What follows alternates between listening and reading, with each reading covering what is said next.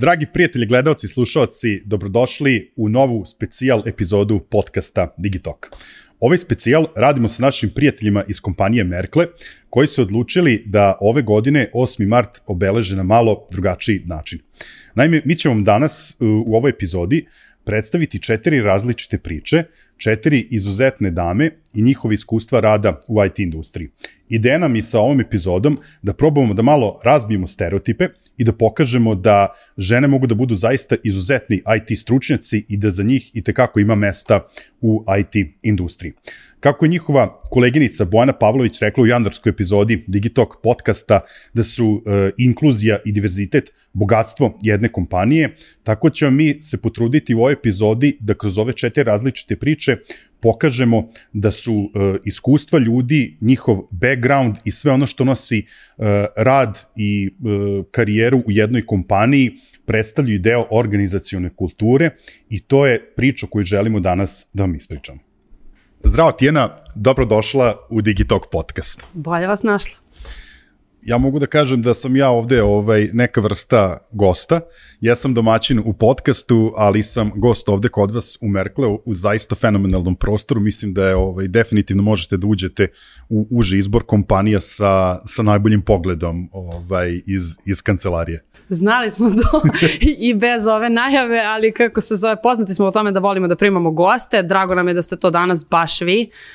Zaista nam je pogled neverovatan, a i mislim da danas je dosta posjećena kancelarija, tako da mislim da imate i super priliku da osjetite kakav vibe zapravo imamo. Ne, to definitivno. Ajde, celo ovo snimanje, ceo ovaj doživljaj traje, da kažem, nekoliko sati, ne samo ovo što je ispred kamera, ispred mikrofona, tako da mislim da se atmosfera ugrejala do ovog trenutka kada smo krenuli da snimamo, pa da ćemo da imamo zaista jednu sjajnu epizodu. Sad, krećemo sa tvojom pričom, zato što je tvoj način kako si ti došla u Merkle kompaniju i prosto kako si ušla u svet IT-a jako interesantan i verujem da mnogi mladi ljudi, mlade devojke mogu da se poistovete sa tobom, pogotovo oni koji razmišljaju iz nekih drugih industrija da se prebace u IT sektor. Ti si danas na poziciji Commerce Cloud inženjera, ali tvoja karijera i ti si imala mnogo različitije titule na početku svoje karijere. Kako si ti uopšte završila u ovoj industriji? Pa jeste. Zapravo ja sam završila elektrotehniku, tako da s jedne strane neko kad posmatra kroz taj ugao rekao bi da sam ja zapravo išla kao ovome, međutim ja sam inženjer automatike, ja programiranjem se nisam primarno bavila, a moj prvi posao je bio u biotehnološkoj industriji, da sam se bavila analizom podataka u genetici. U toj firmi sam zadržala 3,5 godine i ta firma mi je zaista bilo fenomenalno radno iskustvo. Tada remote rad još nije bio stvar, kao što je danas. To radno iskustvo mi je pomoglo i da dosta i putujem i dosta sam lepe uslove rada generalno imala, međutim, ta niša je dosta uska bila. I u jednom trenutku, posle 3 godine, ja sam napravila neki mali misaoni eksperiment šta se dešava sa mnom za 5 godina i shvatila sam da je tu negde zapravo da prosto tu neću ostati, zato što ja sam relativno brzo iscrpela svoj potencijal tamo, jer nije to tad bilo razrađeno kao do sada. Ta firma je bila primarno bazirana u Kaliforniji i prosto širenje pozicija i upliv u neki IT kroz tu kompaniju nije bio realan u tom trenutku i ja sam shvatila da ja u jednom trenutku moram da krenem od nule, a IT mi se činio kao jedna struka koja pruža jednostavno jako shirok spektar mogućnosti i tada sam zapravo shvatila da je to nekako i najlogičniji potez za mene i samim tim što sam shvatila nisam tu za 5 godina, shvatila sam bolje taj potez napravim odmah jer krenula bih od juniorske pozicije, u tom trenutku niko nije zavisio od mene, tako da mi je nekako imalo smisla da to uradim što pre. Tako da negde kad sam otprilike tako krenula da rezonujem, promenu sam bukvalno krenula da pokušam ostvarim odmah. Ja znam da nije džentlmenski pitati dame za godine, ali me samo jedna stvar interesuje. Sa koliko godina si ti donela tu odluku? Sa koliko godina si to sebe zapitala? Sa 26.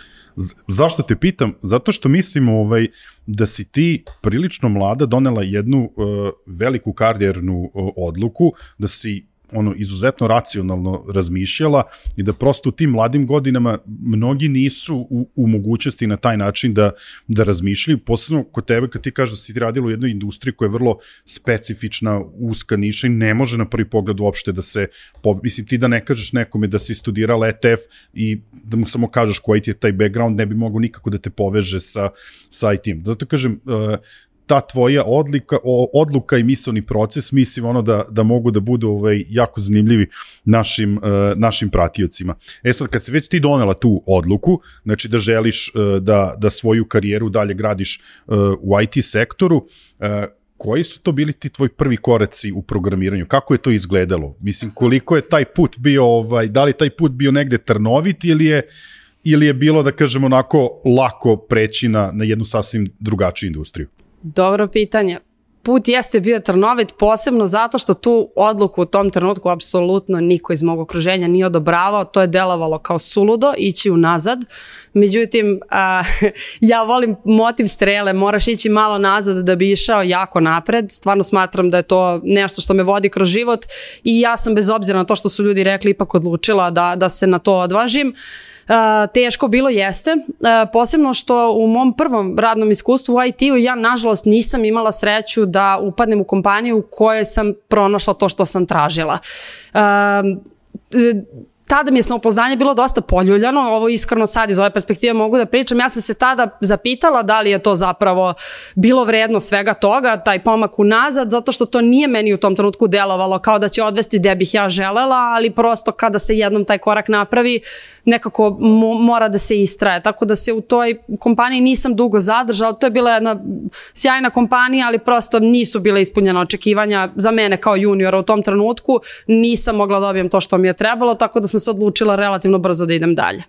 Sad tu dolazimo do one priče koje smo, što kažem, imali kao behind the scenes, kada smo razgovarali da se prave stvari dešavaju kada se kockice poklope, onda je tu došao neki tvoj prvi dodir sa kompanijom Merkle. Da, moj prvi kontakt sa kompanijom Merkle zapravo bio 2018. godine. U toj moje potrazi da zapravo pređem sa tog radnog iskustva na nešto što me više interesovalo. Tada je tadašnji Merkle-Namix imao otvorenu poziciju za upravo ovaj business unit u kom se sada nalazim, za Salesforce, s tim što tada su oni tek počinjali tu priču u Beogradu i imala sam jedan ciklus intervjua koji mi je bio toliko neizmerno prijatan meni kao junioru da ja ni jednog trenutka nisam osjećala da mene neko ni podaštava ili da jednostavno me ne uzima dovoljno ozbiljno. Zaista je bio vrlo pozitivan utisak sa obe strane, međutim kada smo pričali iskreno o očekivanjima, ja sam rekla da ja očekujem malo veću podršku u samom startu i ono što beskrajno cenim kod njih je što su oni iskreno rekli da to ne mogu da mi obećaju zato što se taj business unit prosto tek ovde gradio i ja sam rekla da beskrajno sam bila zahvalna na tome, uputili su me tada na svoje prve materijale vezano za Salesforce, tad još pre 5 godina i rekli su mi da pogledam druge oglase. Ja sam pogledala i iskreno sam se zahvalila i rekla sam da mislim da sam previše junior trenutno za tu priču, ali da ću se osjećati slobodno da pratim dalje šta se dešava, tako da moj prvi kontakt je bio zapravo pre 5 godina. Jel, tu je, zašto smo to pomenuli, bitna je ta stvar oko otvorene komunikacije i tebe sa strane kandidata i Merkle sa strane kompanije.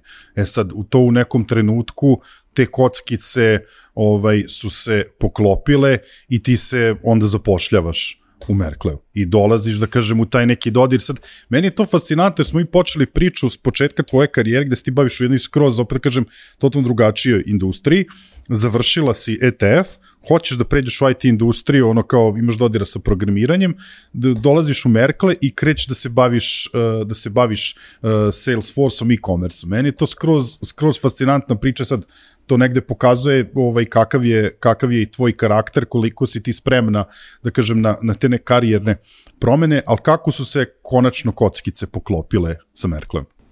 Pa ja sam posle zapravo nakon tog ciklusa intervjua 2018. ja sam došla do jedne sjajne firme u kojoj sam se zadržala sve zapravo do prelaska u Merkle.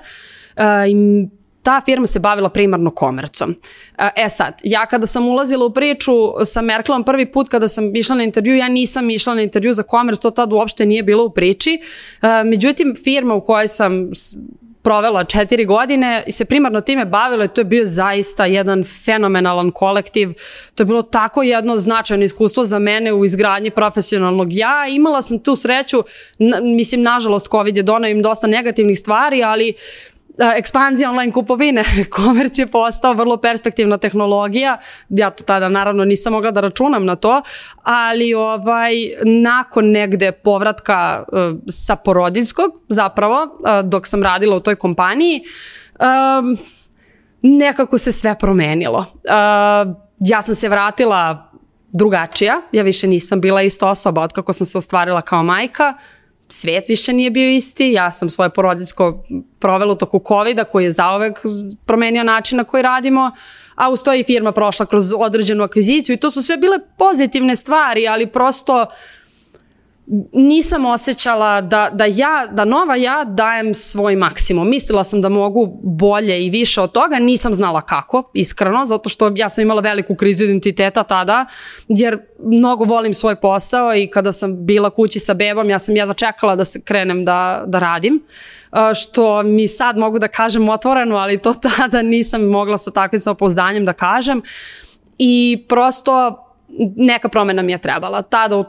Tada sa mnom kontaktira moj prijatelj, dobar prijatelj koji je u tom trenutku radio u Merkleu i govori mi da možda ne bi bilo loše, misli po njegovom viđenju, moj neki karakter i moja neka nastojanja bi možda mogla da se ostvare u drugoj sredini. Ja nisam tada tražila drugi posao zato što ja nisam na ovom poslu bila nezadovoljna, ja sam samo imala utisak da se ne koristi maksimalno, ali se odlučujem ipak da uđem u proces intervjua i pa šta bude. Mislim onako više iz radoznalosti jer nešto mi je ipak ostalo jako pozitivno iz onog iskustva 2018. Delovalo mi je čak malo i sudbinski, možda glupo zvuči, ali verujem da ništa nije slučajno.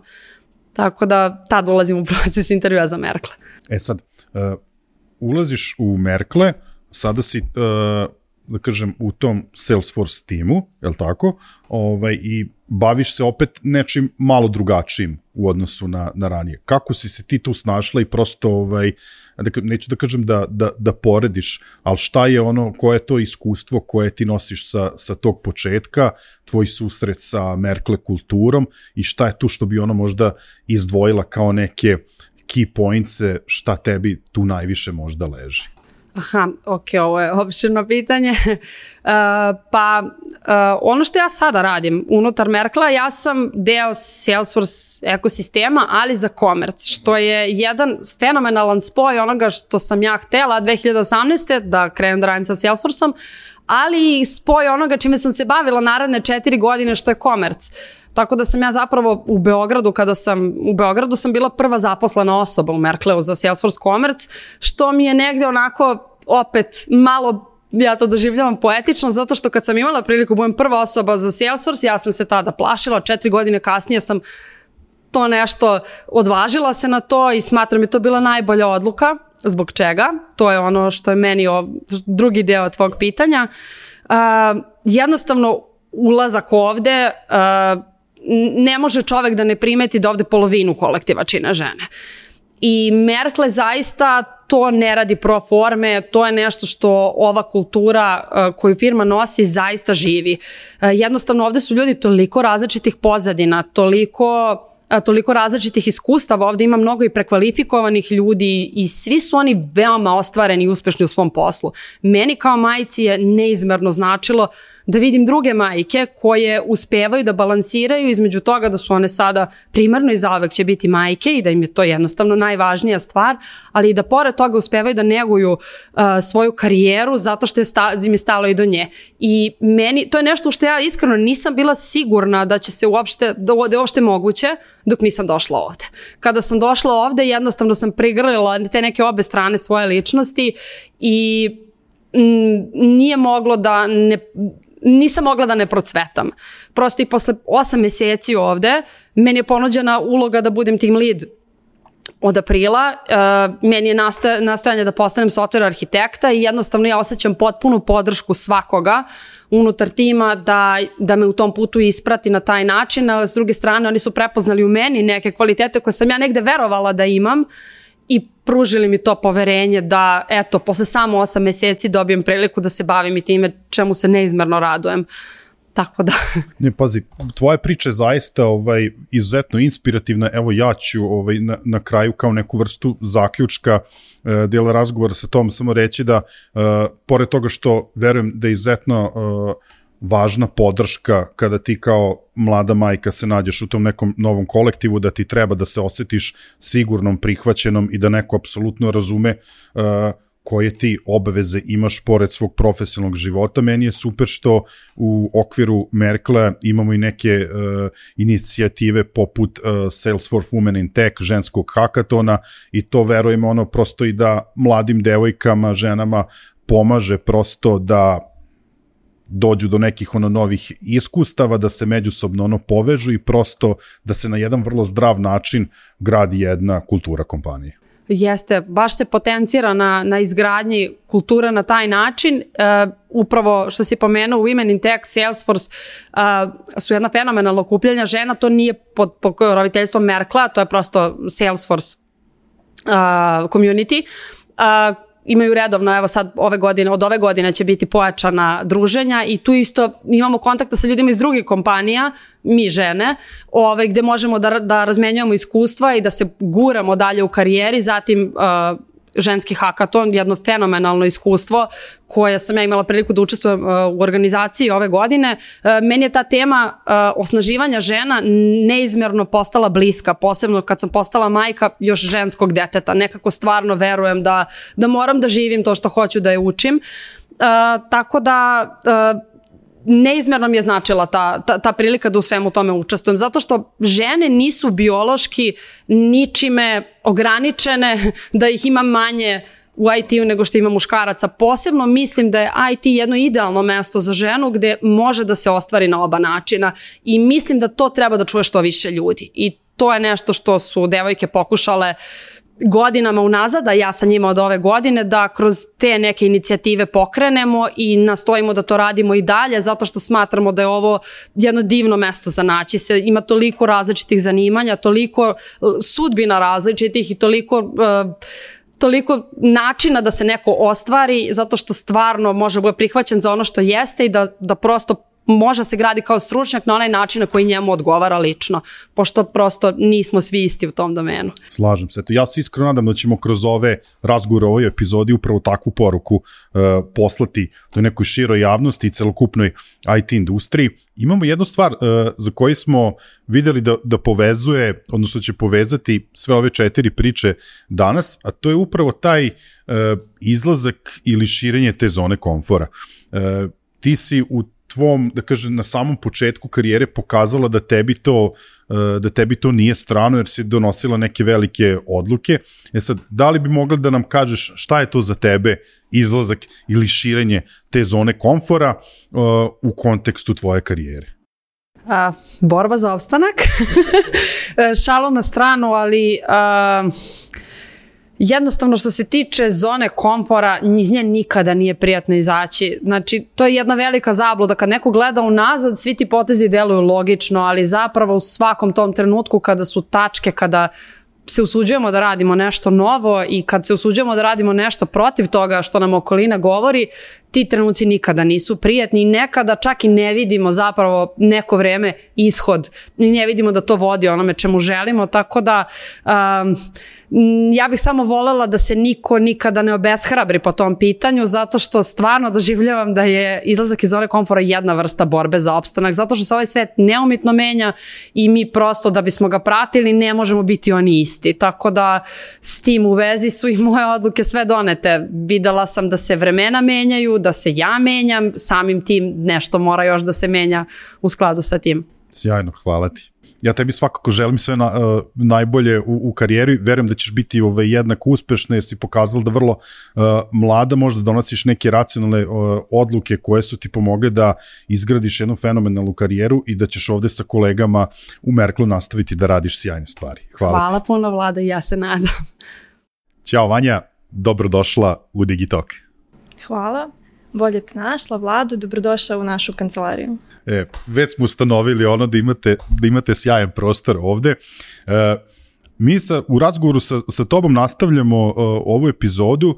Ti, za razliku od Tijene, imaš jednu sasvim drugačiju ulogu. Ti si u Merkleu Adobe Software Engineer. I mislim, prosto sve 4 priče biće skroz 4 različite role. Sve 4 imate skroz različite priče. Sad, razgovor sa tobom će biti onako malo konkretniji, ti si nam pomogla da izvučemo neke stvari koje upravo mladim ljudima mogu da pomognu u tom nekom razvoju karijere u kompaniji, ali svakako na početku bismo želeli da čujemo kakav je bio tvoj karijerni put, kako si ti došla u IT industriju od tog nekog formalnog obrazovanja, prvih poslova, pa naravno do Merkle. Naravno, ja sam se sa svojom sadašnjom karijerom prvi put susrela na fakultetu. To mi je bilo nešto što je u tom trenutku delovalo zanimljivo, što sam želela da istražim, i nakon fakulteta sam nastavila radeći praksu u jednoj većoj telekomunikacionoj kompaniji, gde sam se prvi put srela sa onako pravim velikim komercijalnim projektima i to je za mene bilo baš značajno iskustvo, pa sam nastavila u domaćem startupu koji se bavi edukacijom i startup iskustvo je posebno uvek i za svakog od nas različito. Za mene je to bilo jedno ozbiljno bacanje u vatru i nakon toga sada sam deo Adobe tima u Merkle i to je već jedna potpuno drugačija priča, pa ćemo to dalje da istražimo zajedno sad. Znači ti si imala, da kažem, različite iskustva pre dolaska u Merkle, apsolutno se slažem sa tobom da je startup iskustvo bacanje u vatru i zaista onako nešto što mislim da bi svako trebao, da kažem, da iskusi u nekom delu svoje karijere, možda čak i najbolje na tom nekom početku, da stekneš uvid u šta sve to može, da kažem, da se dešava u toj startup kulturi i okolini, ali ono što meni sad interesuje, kakav je bio tvoj prvi dodir sa kompanijom Merkle? Moj prvi dodir je baš kao što je i Tija napomenula, bio preko mog prijatelja koji je već radio u kompaniji Merkle i on je zapravo i zaslužan za to što sam se zainteresovala za svoju trenutnu karijeru koja je bazirana na Adobe-evim alatima ali pre svega taj moment ulaska u kompaniju koja je recimo korporativnog tipa kao što je Merkle, nešto o čemu sam želela dalje da pričam s tobom. Jedna od stvari koje, kada sam se pripremala za ovaj razgovor, ja sam to pomenula svojoj sestri. Znaš, pričat ću o tehničkom intervjuu. I ona rekla, šta je to? Zašto je to teško? Zašto neko treba o tome da priča? I baš zato sad hoću da ti pričam o tome da je to iskustvo gde je pod jedan ogroman spotlight stavljena ne samo moja ličnost, osobine, uverenja, već i sva tehnička znanja i iskustva koje ja do tog trenutka imam. I ja sam sigurna da će se mnoge moje kolege i koleginice baš pronaći u ovoj priči, jer je za sve nas koji smo želeli da napravimo taj prvi korak ka ozbiljnom IT poslu bio taj kao veliki značajan korak da se dobro pokažeš na intervju. Htio sam kažem, ovo sada što si napomenula, u velikoj meri si rekla zašto je tehnički intervju važan, pa bih ja sad voleo da nam daš iz tvog ugla uvidi kako zapravo izgleda jedan tehnički intervju i eventualno možda isto tako neke ključne tačke zašto su oni važna tema za sve, da kažem, koji ulaze u ovu industriju. Naravno. Kako izgleda to sa strane kandidata koji se intervjuiše za posao? Pa u nekom relativno kratkom vremenskom periodu kandidat dobije zadatak, uglavnom je to neko tehničko pitanje ili nekad coding zadatak koji se rešava u nekom određenom intervalu vremena i za tih kratkih, recimo 45 do 60 minuta koliko imamo na raspolaganju, na nama je da pokažemo svo svoje tehničko znanje i iskustvo. Sa druge strane, ja sada imam jednu drugačiju perspektivu na to. S obzirom na to da ja sada intervjuišem naše nove kolege za Adobe Team, ja sada znam da u tih 45 do 60 minuta ne samo što treba da procenim da li ta osoba zaista tehnički može da se uklopi u naš ekosistem, već i to da li ja sa tom osobom želim da radim svaki dan. Za naš mozak u tako kratkom vremenskom intervalu to je jako, jako puno informacija. I naš mozak je programiran tako da želi da nas zaštiti, tako da želi da uradi ono što je najbolje za nas. To najbolje za nas nama deluje kao ono što je poznato, ono što je bezbedno ili ono što je nama najsličnije. I tu se javlja jedna velika opasnost, takozvani affinity bias. Affinity bias je uradit ću u obilju informacija, ako poredim dva kandidata koji su tehnički recimo potpuno isti, izabrat ću ono koje je meni sličniji. I to je jako opasno i nešto o čemu sam želela da pričam danas sa tobom, da bi me negde možda moje kolege koje će sutra intervjuisati nove kandidate koji žele da naprave svoje prve korake u IT industriji imali to u vidu. Jer zašto? Ako te sada pitam kako zamišljaš kada ti kažem kako izgleda software developer ili programer, šta bi mi rekao? Da li je to možda neki Mark Zuckerberg koji je u Duxu, koji sedi za svojim računarom i nešto kucka? I 90% nas bi imalo baš takvu sliku u glavi. I statistika koja je baš sveža od prošle godine od Googlea, Facebooka i Applea ukazuje na to da su 70% tehničkih rola u ovim kompanijama muške osobe. I to nas stavlja u baš nepovoljan položaj prema kandidatkinjama, prema osobama ženskog pola koje žele da naprave baš te prve korake koji su možda i najteži. Jasno. Ne, ovo je, ja mislim, fenomenalno što si podelila sa nama. Ja sam prvi put, iskren da budem, čuo za pojam affinity bias i definitivno je stvar gde bi ljudi koji se nalaze, da kažem, na sada u toj ulozi kada su oni intervjueri, da oni razgovaraju sa potencijalnim kandidatima, da prosto izbegnu tu grešku, jer ja verujem da kažem da ti biasi često mogu da doprinesu da se donose pogrešne odluke koje, da kažem, neće uticati samo na tebe u smislu koja ćeš raditi sa tom osobom, nego da kažem i na čitavu kompaniju ili na možda vaše odeljenje i tako dalje. Sad, ali kada prođe taj deo koji je intervjua, prođemo intervju, dobiješ posao na toj nekoj traženoj poziciji, mislim da bi trebalo da pričamo i o tim nekim prvim koracima, o tom okruženju koje je oko tebe, timu kome pripadaš, kakva su tu tvoje iskustva?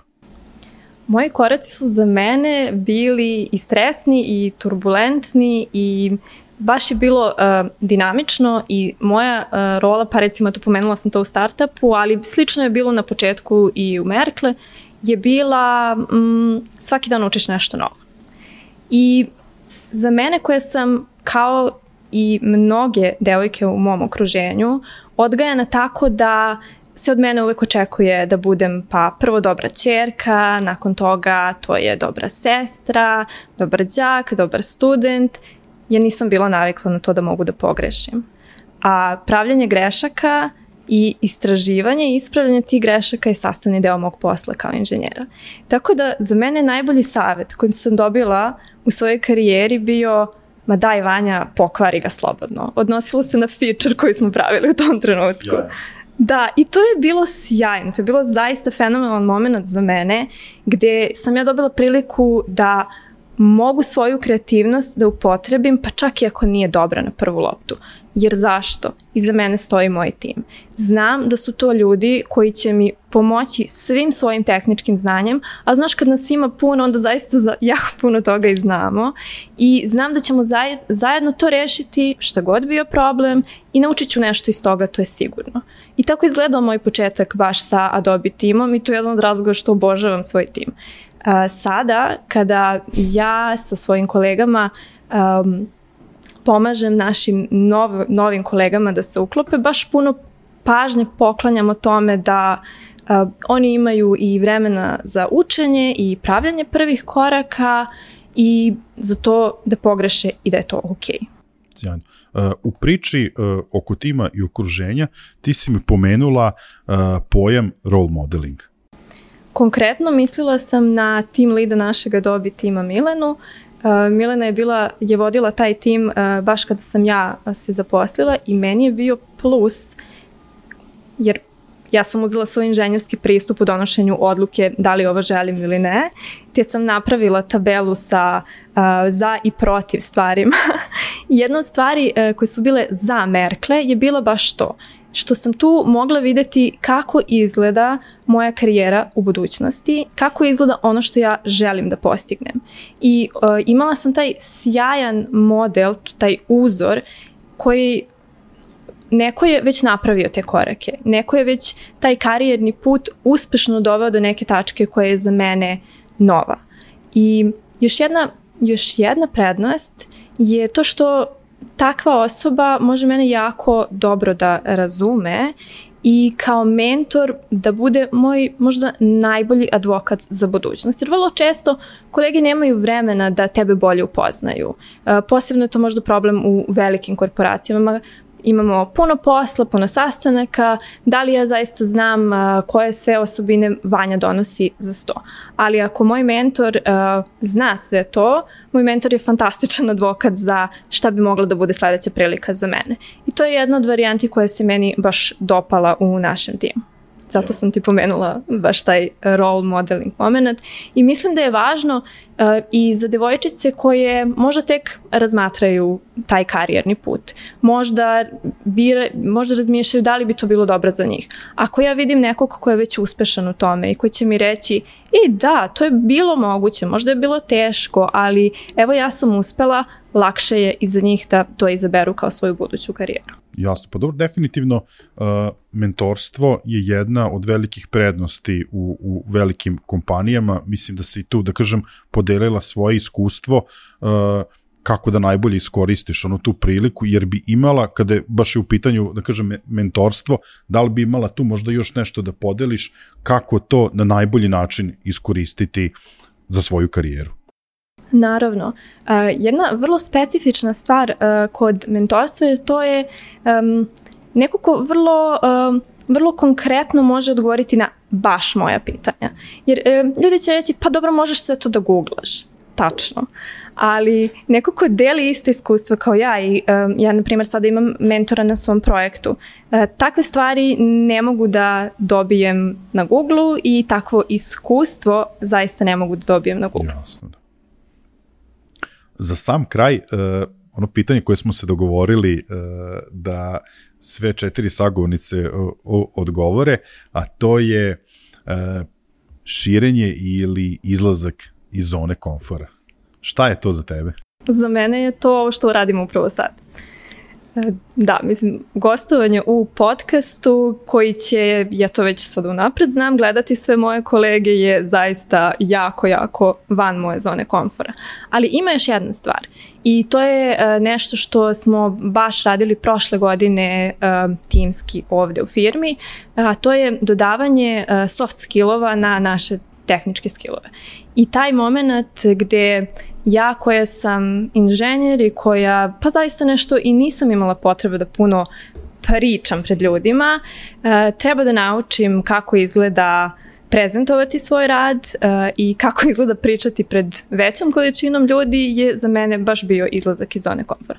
Ali jako, jako korisno iskustvo zato što naučim da zauzmem prostor za sebe. I to je možda jedna od poruka koje bih voljela da ostanu kao simbol ovog razgovora je zauzmi prostor za sebe jer zaslužujemo ga. Ja sam ti veoma zahvalan što si ti izašla iz svoje zone komfora, jer verujem da upravo ovo tvoje iskustvo danas u ovoj epizodi, prvo da će značiti tvojim kolegama i koleginicama kako u kompaniji, ali verujem i mnogim onima koji će gledati i slušati ovaj podcast, jer lako će se pronaći u tome. Dosta ljudi u IT industriji smatra sebe introvertima i nekako je teško napraviti ovako neki korak. Mi kad smo se videli, kada smo se upoznali na tom nekom inicijalnom sastanku i razgovarali prosto o ideji da snimimo ovu epizodu, ja sam i podelio sa vama da je meni trebalo 6 meseci da u glavi prelomim da je ovo zaista ono što želim da radim, tako da još jednom veliko ti hvala što si zakoračila i proširila svoju zonu komfora. Ja sam ti veoma zahvalan, želim ti puno sreće u daljoj karijeri, iskreno se nadam da ćemo se družiti nekom drugom prilikom, možete vidimo i kao predavača na nekoj od konferencije, pa da kažem dodatno proširimo tu zonu komfora. Hvala ti Vlado, sve su baš lepe želje i ja se nadam da se vidimo. Zdravo Milice, evo i tebi da poželim dobrodošlicu u ovo specijal epizodu Digitalk podcasta. Hvala najlepše.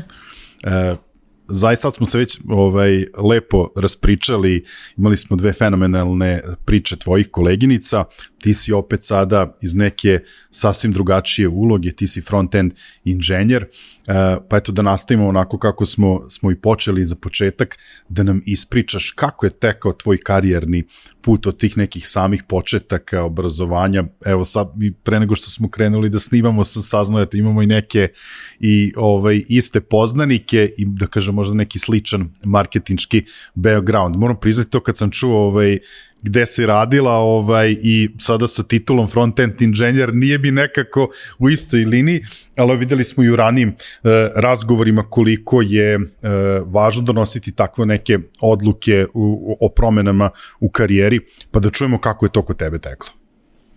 Može, naravno. Često kažem da mislim da je moja karijera počela neuspehom, odnosno nisam bila zadovoljna kako sam uradila prijemni ispit za željeni fakultet i negde mi se nametnula ta odluka da biram između samofinansiranja i upisivanja na privatni fakultet, što u tom momentu nije bila moja želja. Ali spletom okolnosti završila sam informatiku i računarstvo na jednom privatnom univerzitetu. Nakon toga u 4. godini sam se zaposlila i mislim da sam tada odlučila da od tog momenta sve treba da ima tu tendenciju kao uspehu, zato što nisam bila zadovoljna kako je sve krenulo. Kao što sam rekla, započela sam karijeru 2016. godine na 4. godini fakulteta kao junior full stack developer u jednoj digitalnoj agenciji. Mi smo bili jako mladi i motivisani i puni želje da ostvarimo sve što svaki zadatak koji se stavi pred nas i sve što zamislimo. Međutim, ono što mislim da nam je u tom momentu nedostajalo jesu malo iskusnije kolege, neko ko bi nas na tom putu vodio, neko ko bi nas usmerio u smislu ranije ukazao na potencijalne greške, probleme i slično.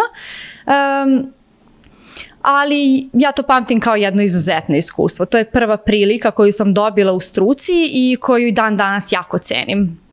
Kada smo ti ja pripremali ovaj današnji razgovor, ti si mi dala jednu vrlo zanimljivu stvar koju si rekla da želiš da napomeneš, a to jeste da postoje ta neka prethodna iskustva i ono što nosimo iz tih nekih prethodnih uloga i rola koje smo imali u ranijim kompanijama, agencijama, koje možda nisu bila, da kažem, potpuno u skladu sa tvojim afinitetima, željama i očekivanjima, ali da su ti pomogla da sebe, da kažem, nastaviš da razvijaš onako kako ti želiš i da su ti pomogla na tvom karijernom putu. Tako je, definitivno. Mislim da svako ima priliku da sa određenog radnog mesta, sa određene pozicije, čak i u možda kompaniji koju ne smatra odgovarajućom za sebe, dugoročno da uvek ima nešto da nauči. Često su mi moje kolege govorile da moram brže da menjam posao, da moram brže da idem u korak sa tehnologijom, da moram da pronađem firmu koja će mi to pružiti, ali zaista sam čvrsto verovala u to da će se sve desiti u svoje vreme. To danas imam ovde i jako sam srećna i zahvalna na tome, ali ne bih podcijenila ni jednu priliku koja mi se pružila do tada. Srećna sam sa time što nosim sa svojih prethodnih angažovanja, a istakla bih možda da su to najviše poznanstva koja su tokom godina prerasla i u prijateljstva, od kojih neka danas imaju staž od 5 i više godina. I da, danas to nisu samo neki rješeni problemi na poslu, niti piće nakon posla, nakon napornog dana i slično, to su sada pretrčani polumaratoni, zajednička putovanja, konferencije i što smo prošli zajedno, tako da to je definitivno nešto najvrednije što nosim sa početka svoje karijere. Ja se apsolutno slažem sa tobom, mislim, i gomilo puta sam i citirao, da ne pričam sad celu priču, ali definitivno mislim da su ljudi koje upoznajemo na tom nekom našem životnom i profesionalnom putu najveći kapital koji stičemo vremenom. Sad, i kod tebe naravno dolazimo do te tačke kada dolaziš u kontakt sa kompanijom Merkle, kako je, da kažem, to upoznavanje i ulazak u Merkle izgledalo kod tebe? Jasno, pa da, počelo je naravno sve tehničkim intervjuom koji je za sve nas individualno stresan, ali mislim da nema, mislim da će se složiti moji kolege i koleginice da je to za svakoga jedno jedinstveno iskustvo. Svi imaju neku, makar pozitivnu tremu, ako ne i neku nervozu i napetost pred sam taj događaj. Kada sam aplicirala, nisam bila sigurna da li je moje znanje na zadovoljavajućem nivou, da li ja mogu da ispratim sve što se radi, koliko bih se potencijalno brzo uklopila, ukoliko bi mi se ukazala prilika, ali sa ove tačke gledišta apsolutno sam zahvalna da se to desilo baš tada kada se desilo. Ja sam prethodne 2,5 godine deo kompanije Merkle, front-end tima u Beogradskoj kancelariji. Naš tim danas broji 30 ljudi na 2 lokacije, u Beogradu i u Češkoj.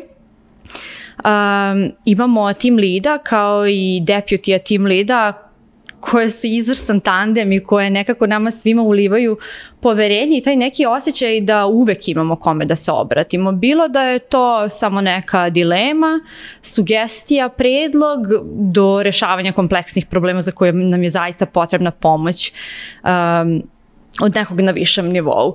Tako da na tome sam beskrajno zahvalna. One su ljudi na koje mogu da računam kao i svih 30 u front-end timu, što sam evo upravo danas iskusila kada nisam bila u mogućnosti da rešim neki problem.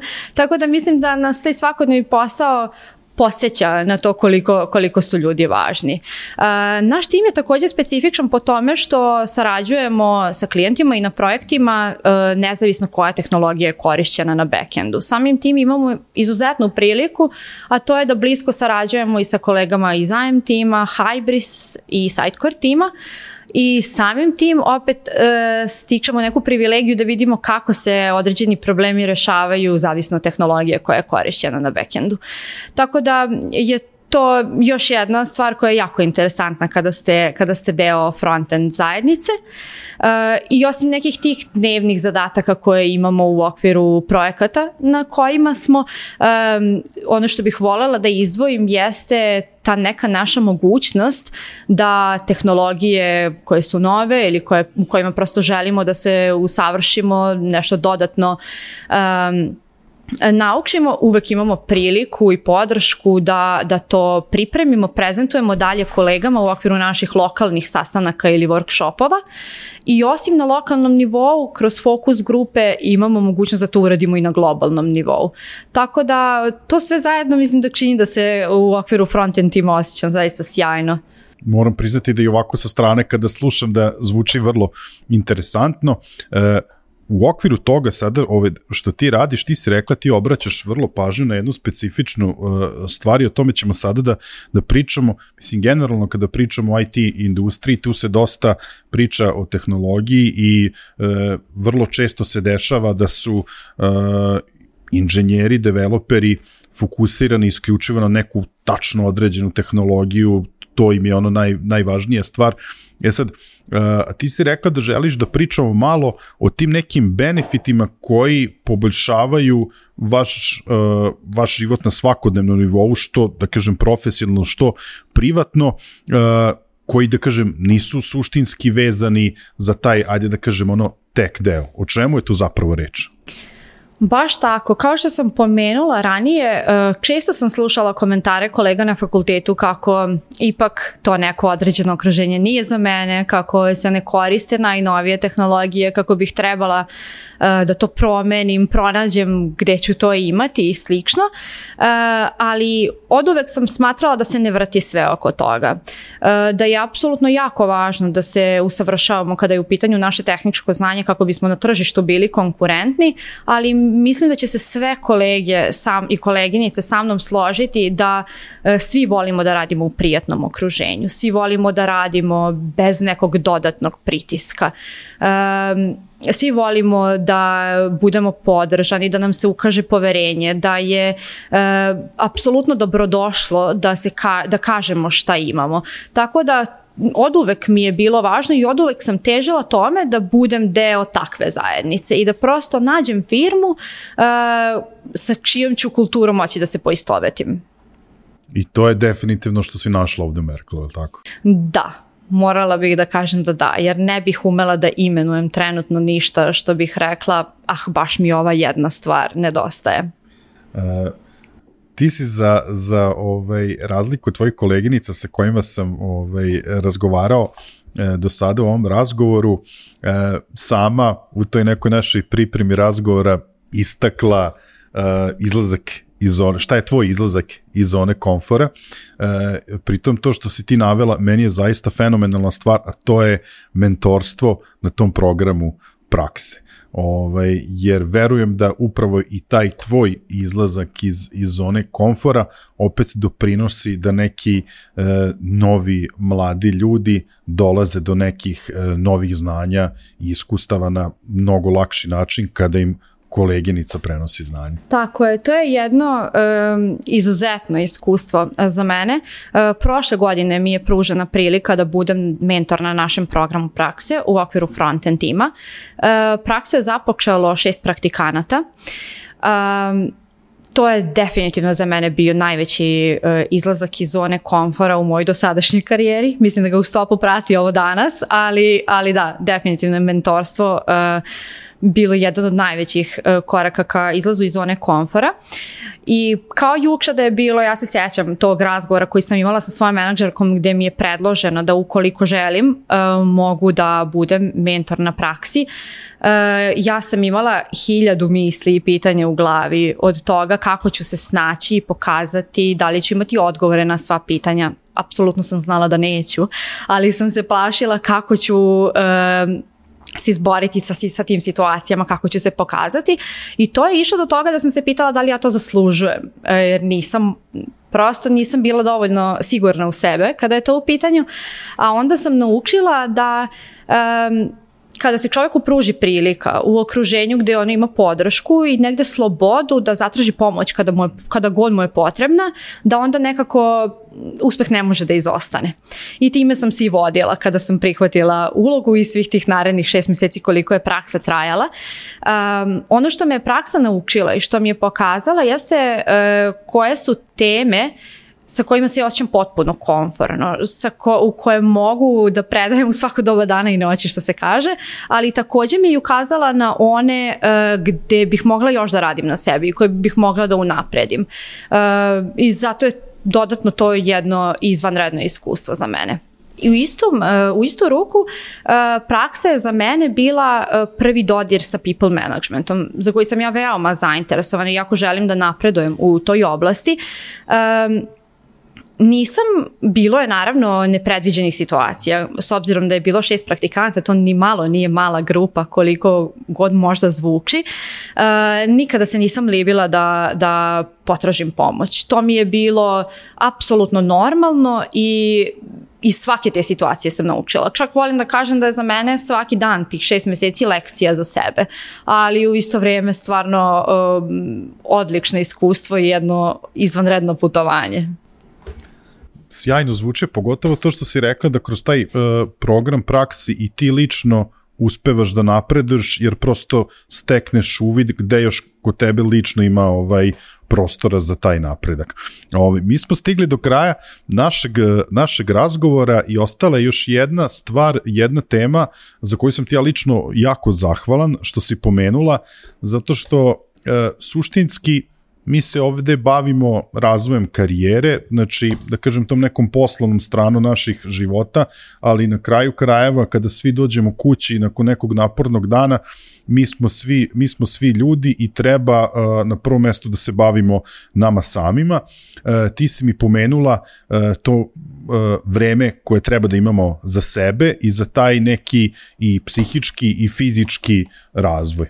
Kako ti, da kažem, upražnjavaš te stvari, kako ti pronalaziš vreme za sebe, da prosto budeš posle i odmorna i da prosto posjeduješ i mentalni kapacitet da se profesionalno razvijaš, a i da kada se završi to radno vreme, da prosto imaš vremena, volje, energije za neke druge stvari.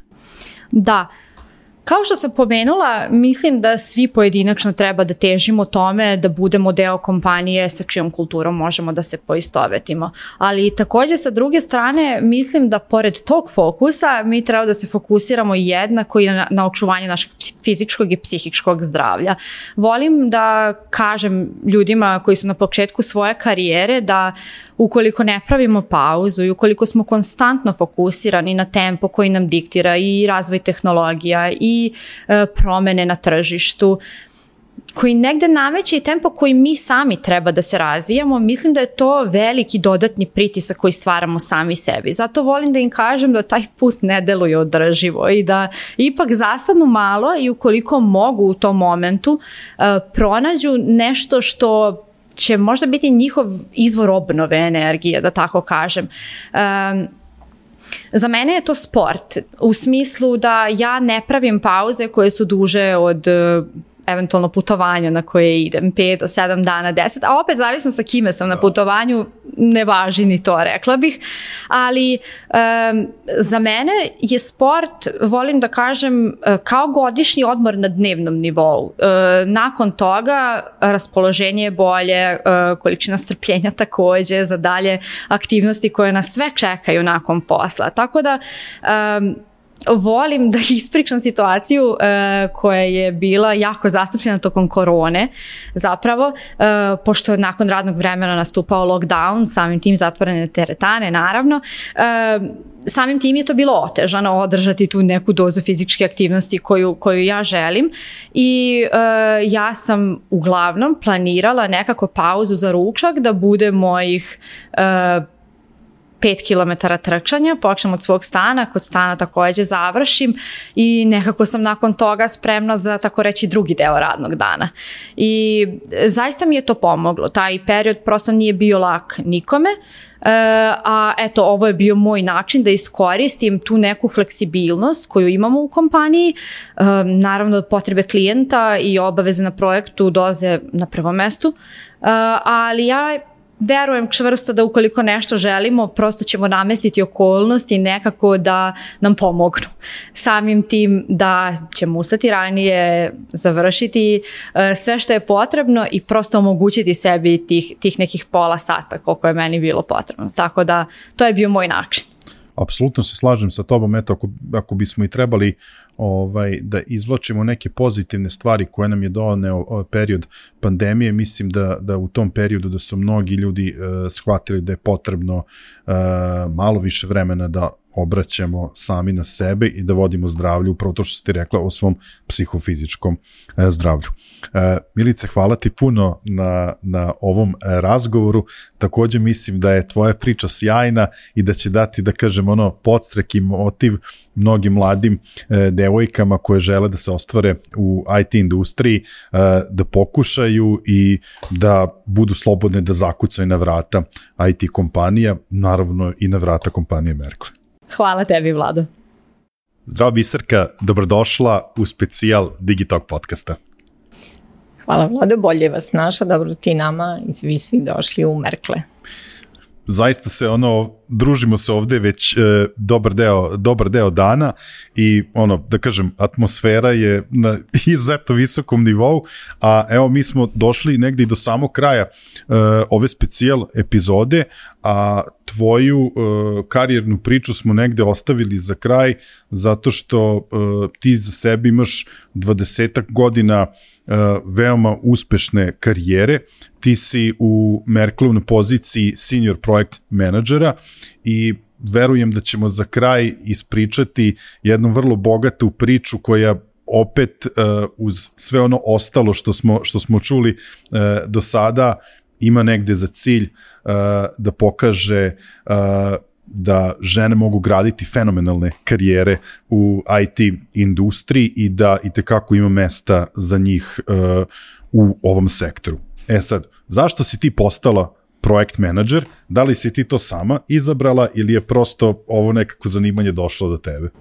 Da, naravno da žene imaju i mesta i prostora i izuzetnu veću ulogu u IT industriji. Sad, da li sam ja izabrala zanimanje, teško je reći da sam ja, ne znam, kada sam prvi put bila u poziciji da biram zanimanje po završetku gimnazije, upisivala fakultet, ne verujem da sam tada mogla jasno da odlučim, niti da svakako nisam znala o čime želim da se bavim u životu. Tada je vladalo mišljenje, vlada i sada, ispostavilo se kao tačno da je budućnost u developmentu, u IT industriji i onda sam ja tako završila matematički fakultet i postala diplomirani matematičar računarstva i informatike. Strašno jezivo zvuči. Nadam se da su do danas malo promenili naziv tog zvanja. I eto, za razliku od mojih koleginica, od većine njih koji su sada govorili, nisam ja krenula nešto drugo pa završila u developmentu. Naprotiv, ja sam se školovala i dobila na papiru diplomu da mogu da budem developer, ali moj prvi posao me nije poveo u tom pravcu, ali je svakako u stvari obeležio to čime ću se ja u životu baviti i nekako je i taj prvi posao i svaki sledeći čini mi se našao mene mnogo više nego što sam ja našla posao. Tada sam recimo na mala vrata ušla u svet velikog biznisa i učila neke sasvim nove stvari kojima me nisu učili na fakultetu i shvatila da prosto mogu da budem mnogo više, da se mogu baviti mnogo različitijim sferama nego što je samo development. Kad kažem samo to danas, naravno nije samo, danas je development veoma široko polje. Tada, nekih 20 godina ranije je bilo dosta uže, bar se nije videlo da će digitalizacija toliko uzeti maha kako to danas izgleda. Tako da mislim da je pre posao našao mene nego da sam ja izabrala svoje zanimanje. Ja sad, da kažem, kroz tvoju karijeru menjala si i kompanije i, da kažem, te pozicije. Ja mislim da je projekt management sam po sebi veoma zanimljivo zanimanje u smislu da promene su konstantne, u smislu da menjaju se i ljudi oko tebe, menjaju se stvari na kojima radiš. Sad, mislim da bi bilo jako interesantno da podvučemo tu neku crtu šta je, da kažem, najlepši deo tog posla, a koji su možda najveći izazovi. Poslednje vreme mnogo volimo tu reč izazovi umesto problemi. Da, to je ona lepa reč kojom pokrivamo probleme. Ali eto, mislim da bi bilo, obzirom na tvoju bogatu karijeru, da nakon 20 godina da vidimo šta, mladim ljudima kojima se možda sviđa ova oblast u okviru industrije, šta bi ti to istakla možda kao, da kažem, najveće prednosti, najlepše stvari, a ono šta je možda izazovno? Da, pa kad govorimo o dužini karijere, negde na polovini karijere sam učila kako da umesto problem kažem izazov i to je onako, sećam se, ozbiljno vreme je bilo potrebno da po defaultu ide izazov, a ne problem. Najveći izazov i najbolje, najlepše stvari project managementa, za mene je to jedno. Za mene to nisu različite stvari, jer ono što ja smatram najlepšim, a što svakako jeste izazov, je to što sa svakim novim projektom vi u stvari sebi postavljate novi cilj, vi upoznajete jednu sasvim novu ideju, upoznajete čitav novi tim ljudi, vidite žar korisnika koji ima potrebu da napravi novi proizvod, da unapredi postojeći, da poboljša taj svoj odnos prema korisniku.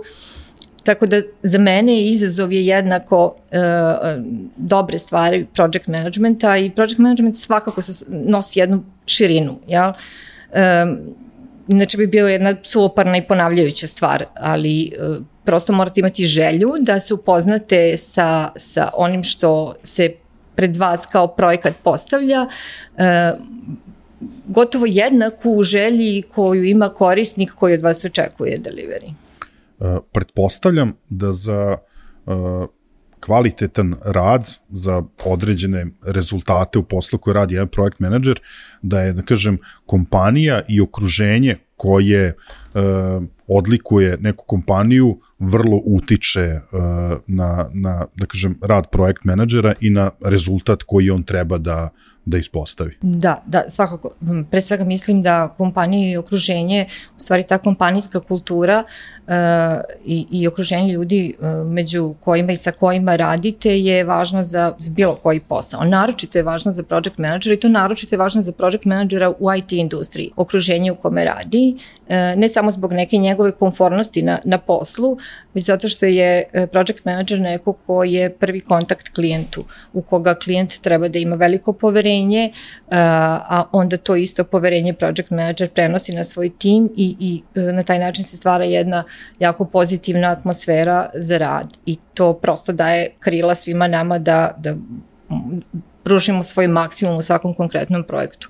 Sa druge strane, ako je ta atmosfera u kompaniji toksična i ne tako prijatna, što sam nažalost imala takođe prilike da iskusim za sve ove godine, project manager iz polja izlazi sa tom nekom frustracijom, kogod se trudio i mogao da kanališe neke stvari, negde se to njegovo nezadovoljstvo primeti.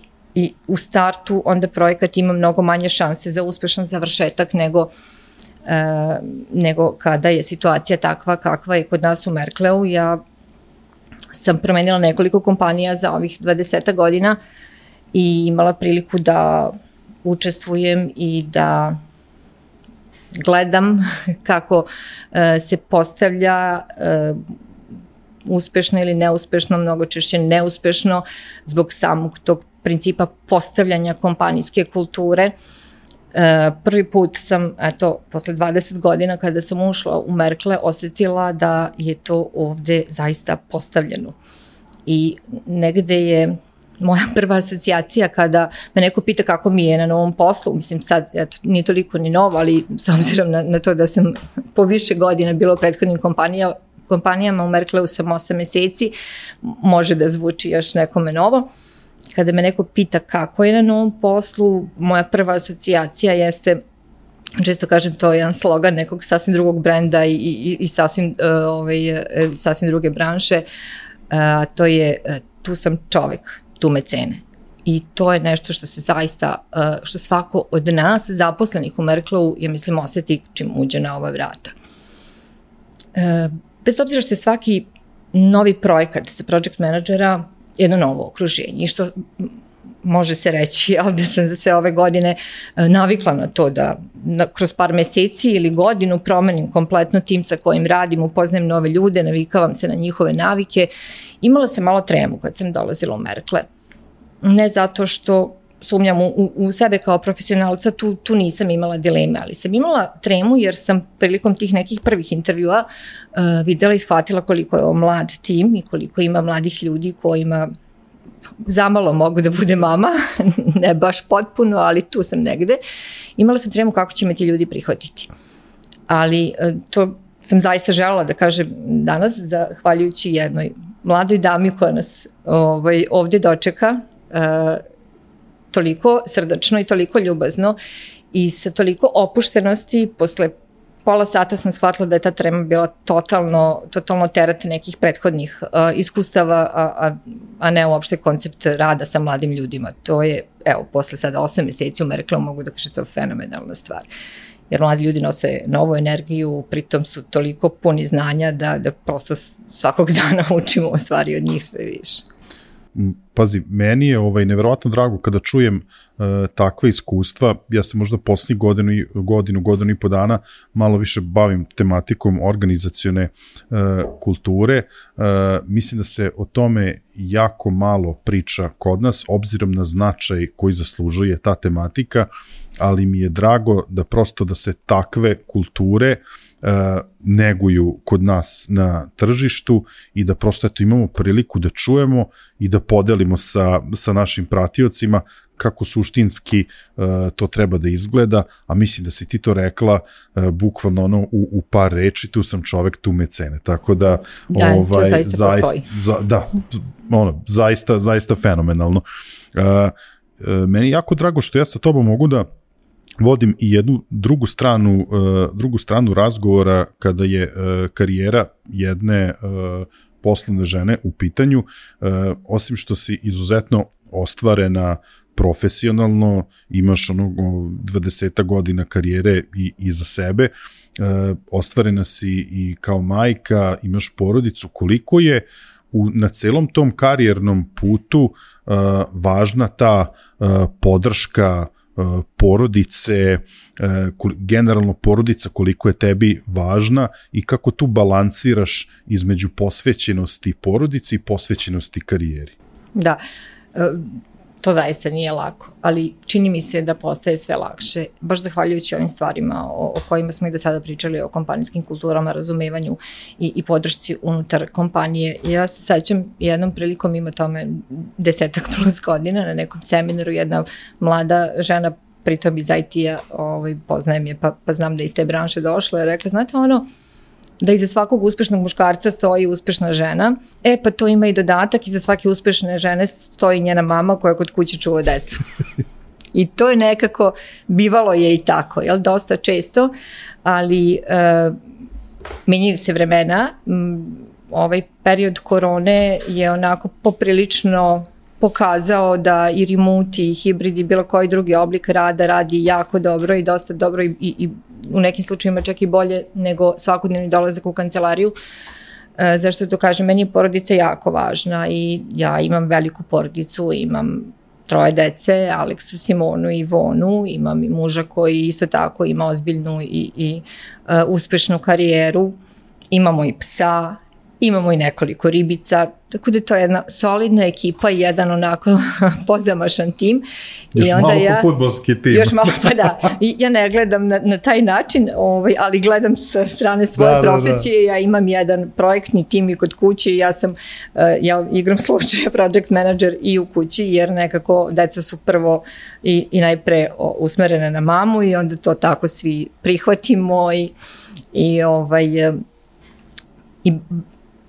bavimo se poslom i kod kuće, sve se to mora organizovati, ali porodica meni znači jako mnogo.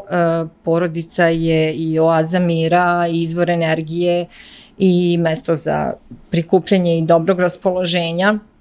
I imala sam trenutaka u karijeri kad je bilo jako teško biti posvećen i porodici i poslu, jer na poslu smo mi svi profesionalci i mama je jednako profesionalac kao i devojka koja nije mama, kao i kolega koji jeste ili nije tata, sasvim sve jedno, prosto kad je posao u pitanju mi smo profesionalci. Sada ne mogu da kažem da je isto biti mama i poslovna žena i biti samo poslovna žena, to nikako nije isto, jer ja to često kažem, kada sam rodila prvo dete, nije se rodilo samo to dete, odnosno u ovom slučaju 2, Kada sam rodila prvo 2, nisam dobila samo 2 bebe, rodila se i mama, jer ja do tada nisam bila mama i nisam znala koliki je to splet sasvim novih osjećanja, sasvim novih razmišljanja koje do tada niti sam imala, niti sam znala da postoje i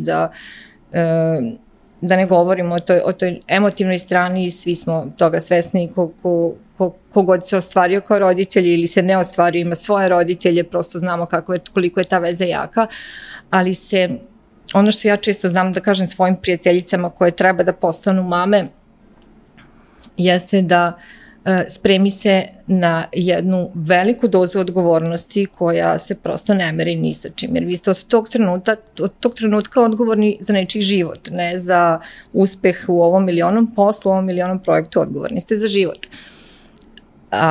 I to prosto nema cenu. I nekako je u glavi jedne poslovne žene mame uvek jedan prostor rezervisan i na stand-by-u za to što će možda nekome zatrebati. Ono što meni mnogo znači u Merkleu jeste to fleksibilno radno vreme i mogućnost hibridnog rada.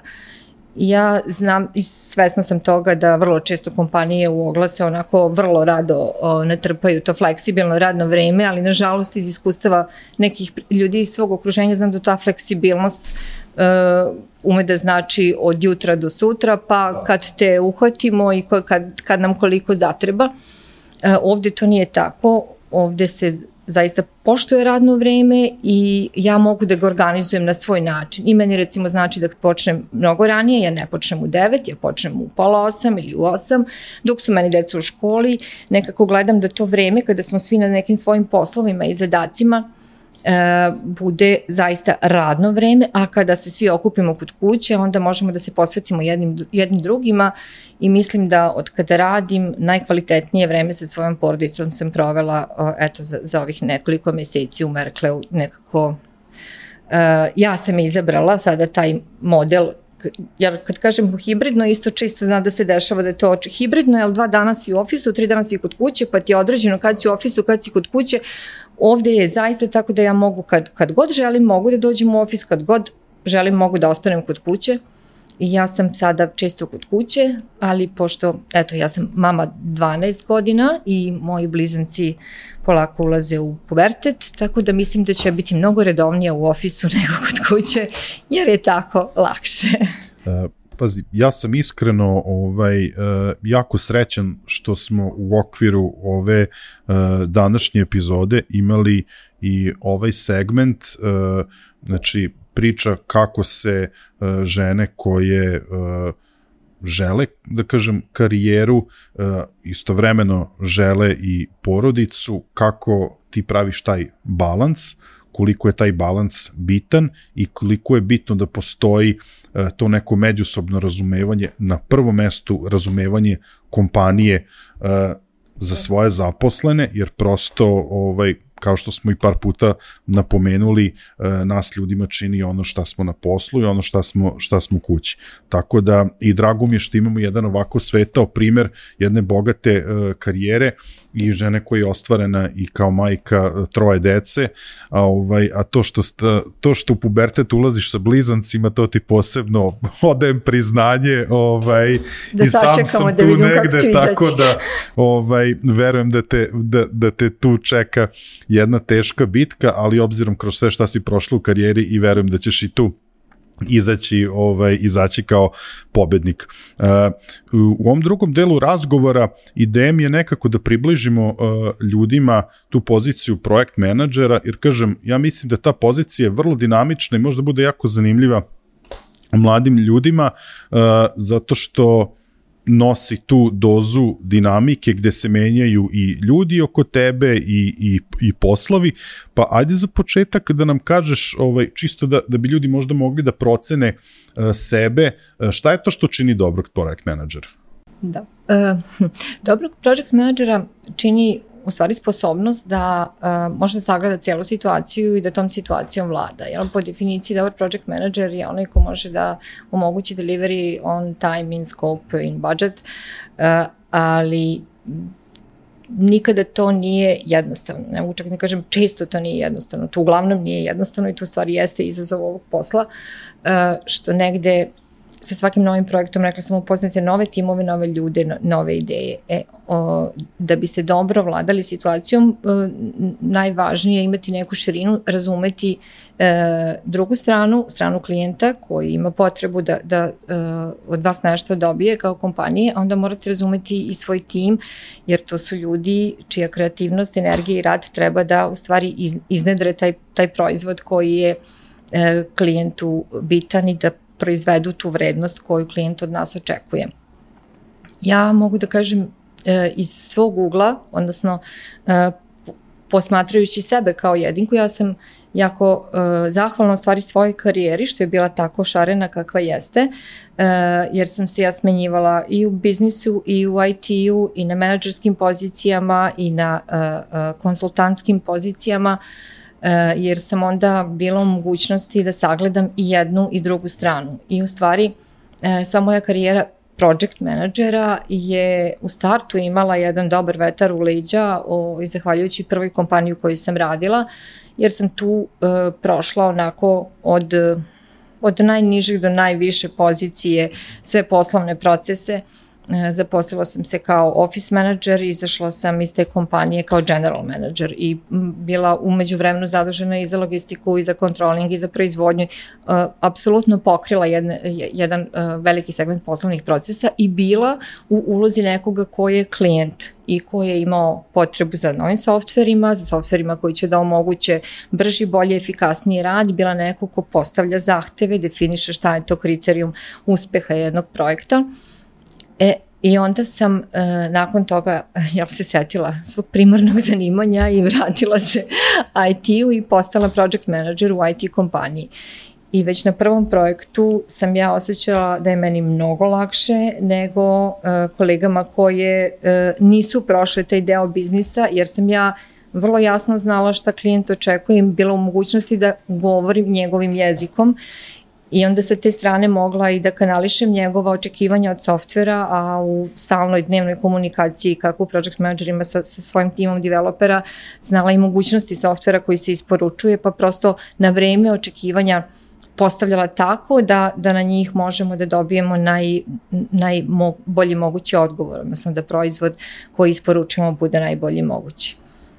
Tako da, šta čini dobrog project menadžera? Dobra organizovanost i prosto jedna širina u razmišljanju i želja da se upoznaju i nove stvari, novi proizvodi i novi ljudi, jer ako želite da budete dobar project menadžer, onda ne možete nikada posmatrate svaki projekat kao nešto što se već desilo, jer uvek se dešava iznova. Iako liči jedan na drugi često.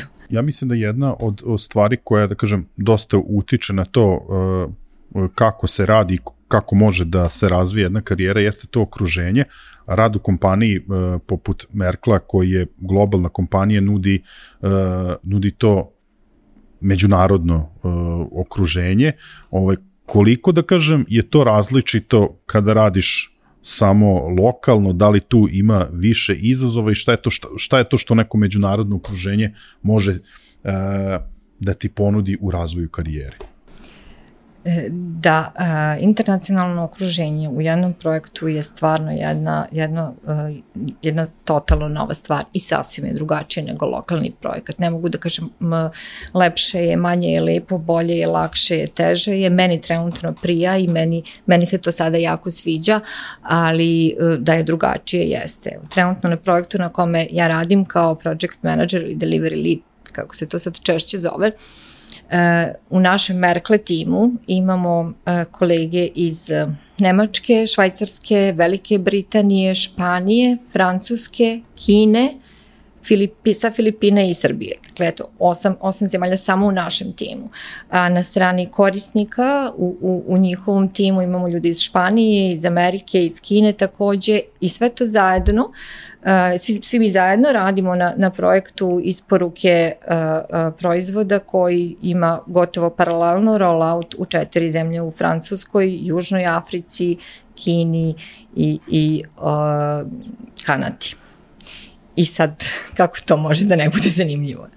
Izuzetno je meni izuzetno značilo, ne samo u poslovnom smislu, jer vi kada imate na projektu kolege koji dolaze iz toliko različitih zemalja i sa toliko različitih krajeva sveta, ne samo da upoznajete poslovnu kulturu, njihov pristup poslu, njihov način razmišljanja, njihove radne navike, to jeste onaj teži deo priče za project menadžera, jer vi negde je uvek moja težnja da najpre sa svojim timom jako dobro funkcionišem, jer onda, kao što sam rekla, onda i nastupamo prema klijentu vrlo otvoreno i proaktivno i onda je rezultat neizostavan.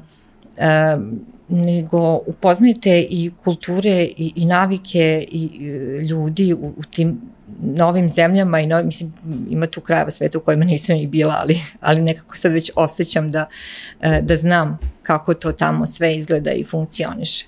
Svakako je jedno jako lepo iskustvo biti u internacionalnom timu. Naravno i lokalni projekti imaju nekih svojih prednosti, pre svega je tu prednost jezika, nekako osjećate da se lakše razumete na maternjem jeziku nego na engleskom, ali negde je nama svima engleski više postao ko maternji. Ja da budem iskren, prva stvar kada si krenuo da nabrajaš zemlje, tržišta, ko sve to učeste, samo sam pomislio, Bože, koliko vremenskih zona treba uklopiti, to mi je ono na prvom mestu.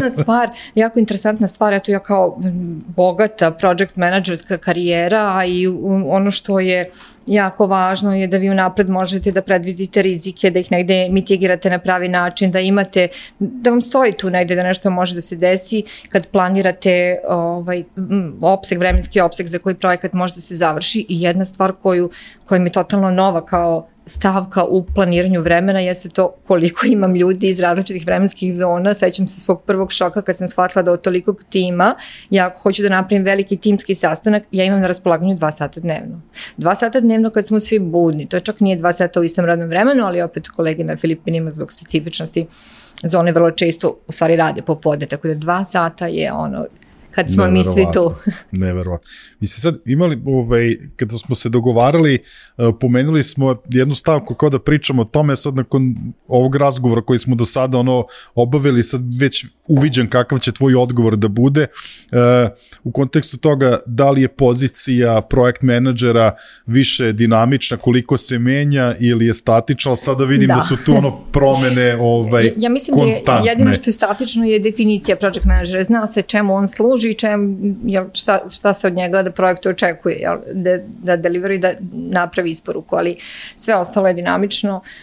Svaki projekat nosi neku svoju dinamiku koja se razlikuje, metodologije se menjaju, dolaze sada neka nova vremena gde svi imamo tendenciju ka nekim agilnijim metodologijama i agilnom pristupu u samom vođenju projekta, u stvari u samom projektu, u što bržoj isporuci vrednosti i kasnije nadogradnji te vrednosti, što je možda manje izazovno za project menadžera, jer prolazite kroz karijeru različite metodologije, različiti proizvodi imaju neke svoje diktirane metodologije i nekako to je slovo na papiru koje pročitate, razumete i vozite tim smerom.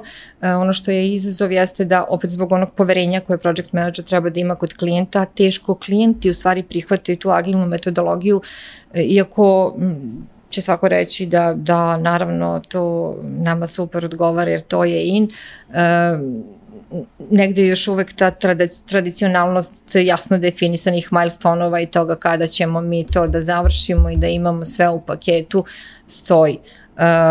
U Merkleu čini mi se dobrim delom i u ostalim kompanijama na tržištu se najčešće sada projekti vode nekim hibridnim metodologijama, odnosno mi vučemo koliko možemo ka toj agilnosti, ali tendencija jeste i čini mi se da smo na jako dobrom putu da tradicionalne metodologije polako ostavimo tradiciji.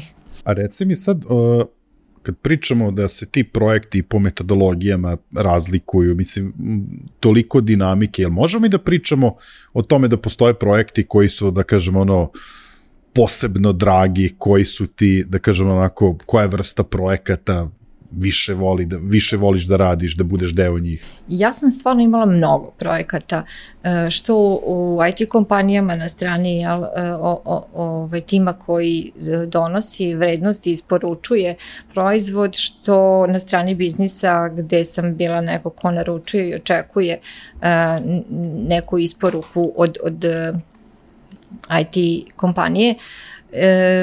I bilo je svih, i ako me neko pita koji je najizazovniji, uvek je to onaj na kome trenutno radim, jer to je prosto nešto kad projekat počne, mi počinjemo da se upoznajemo i kao svako upoznavanje te onako na početku stidljivo ispipavanje. Ja često sam znala da kažem ranije kad me neko pita kakav je trenutno status na projektu, pa još smo u rukavicama, još nismo baš otvoreno počeli da razgovaramo jer još se nismo dovoljno upoznali. Ono što na mene ostavlja najveći utisak i po čemu ja projekte na kojima sam radila pamtim su ljudi, timovi koji su na njima radili, zato što proizvod je jako bitan u tom trenutku, drži svu našu pažnju i svu našu posvećenost, ali proizvod dođe, prođe, pa onda napravimo za istog klijenta nešto novo, pa je ovaj novi, lepši, bolji, onda nam onaj stari izgleda, jel, staro, ali ljudi se zaista pamte. I atmosfera na samom projektu među ljudima je nešto što onako dugoročno ostaje i vrlo često mi postanemo i prijatelji i kada projekat prođe i kad se kompanije promene, svakako postoji najdraži projekat. Evo, meni lično je najdraži projekat koji je recimo bio možda i najizazovniji u mojoj karijeri do sada, jer je preko 100 učesnika je bilo na klijentskoj strani, to je onako preko 100 različitih mogućnosti za zahteve koje mi treba sa naše strane da kanališemo, ali to je bio projekat za makedonske statistike, ali ti ljudi su toliko bili dragi, toliko smo uvek bili dobro dočekani kad odemo u Skoplje, toliko smo se družili i dan danas se dopisujemo i viđamo kad prilike to dozvole, tako da pamte se, postoje oni najdraži, ali ipak, kažem, zbog ljudi, ne zbog samog projekta kao takvog. Meni je zaista fascinantno i toliko mi je drago što si sa nama podelila svoju priču. Izgleda toliko jedna bogata karijera da sad kad smo došli do kraja ovog razgovora gde treba da ti postavim ono pitanje koje smo imali sa svim sagovornicima u izlasci iz zone komfora, meni se čini da je cela tvoja karijera izlazak i širenje te zone komfora. Je li ima nešto što bi ti, da kažem, istakla ili otprilike ovo što sam rekao? Pa da, definitivno je to što si rekao. Ja mislim da je jedini stvarno izlazak iz zone komfora možda bio drugi posao, ne prvi. Na prvom poslu vi imate nevjerojatnu želju da se dokažete, pokažete sve ono što ste učili, znali i završili na fakultetu i to nekako gura nekim svojim putem. Onda tu, bar i u mom slučaju bilo tako, da sam tu dostigla vrhunac i znala sam i sve i svakoga i bila sam u kompaniji od početka i onda sam promenjala kompaniju i promenjala sam posao kojim se bavim i to je bilo onako, možda jedino što bi nazvala izlaskom iz zone komfora. Ja mislim od tada pa nadalje ja samo širim svoju zonu komfora, jer svaka promena posla i svaki novi projekat jeste jedno probijanje malo te zone komfora. Koja sam sad vrlo komfortna. Ne, moram priznati, dobro ti je legla ova uloga.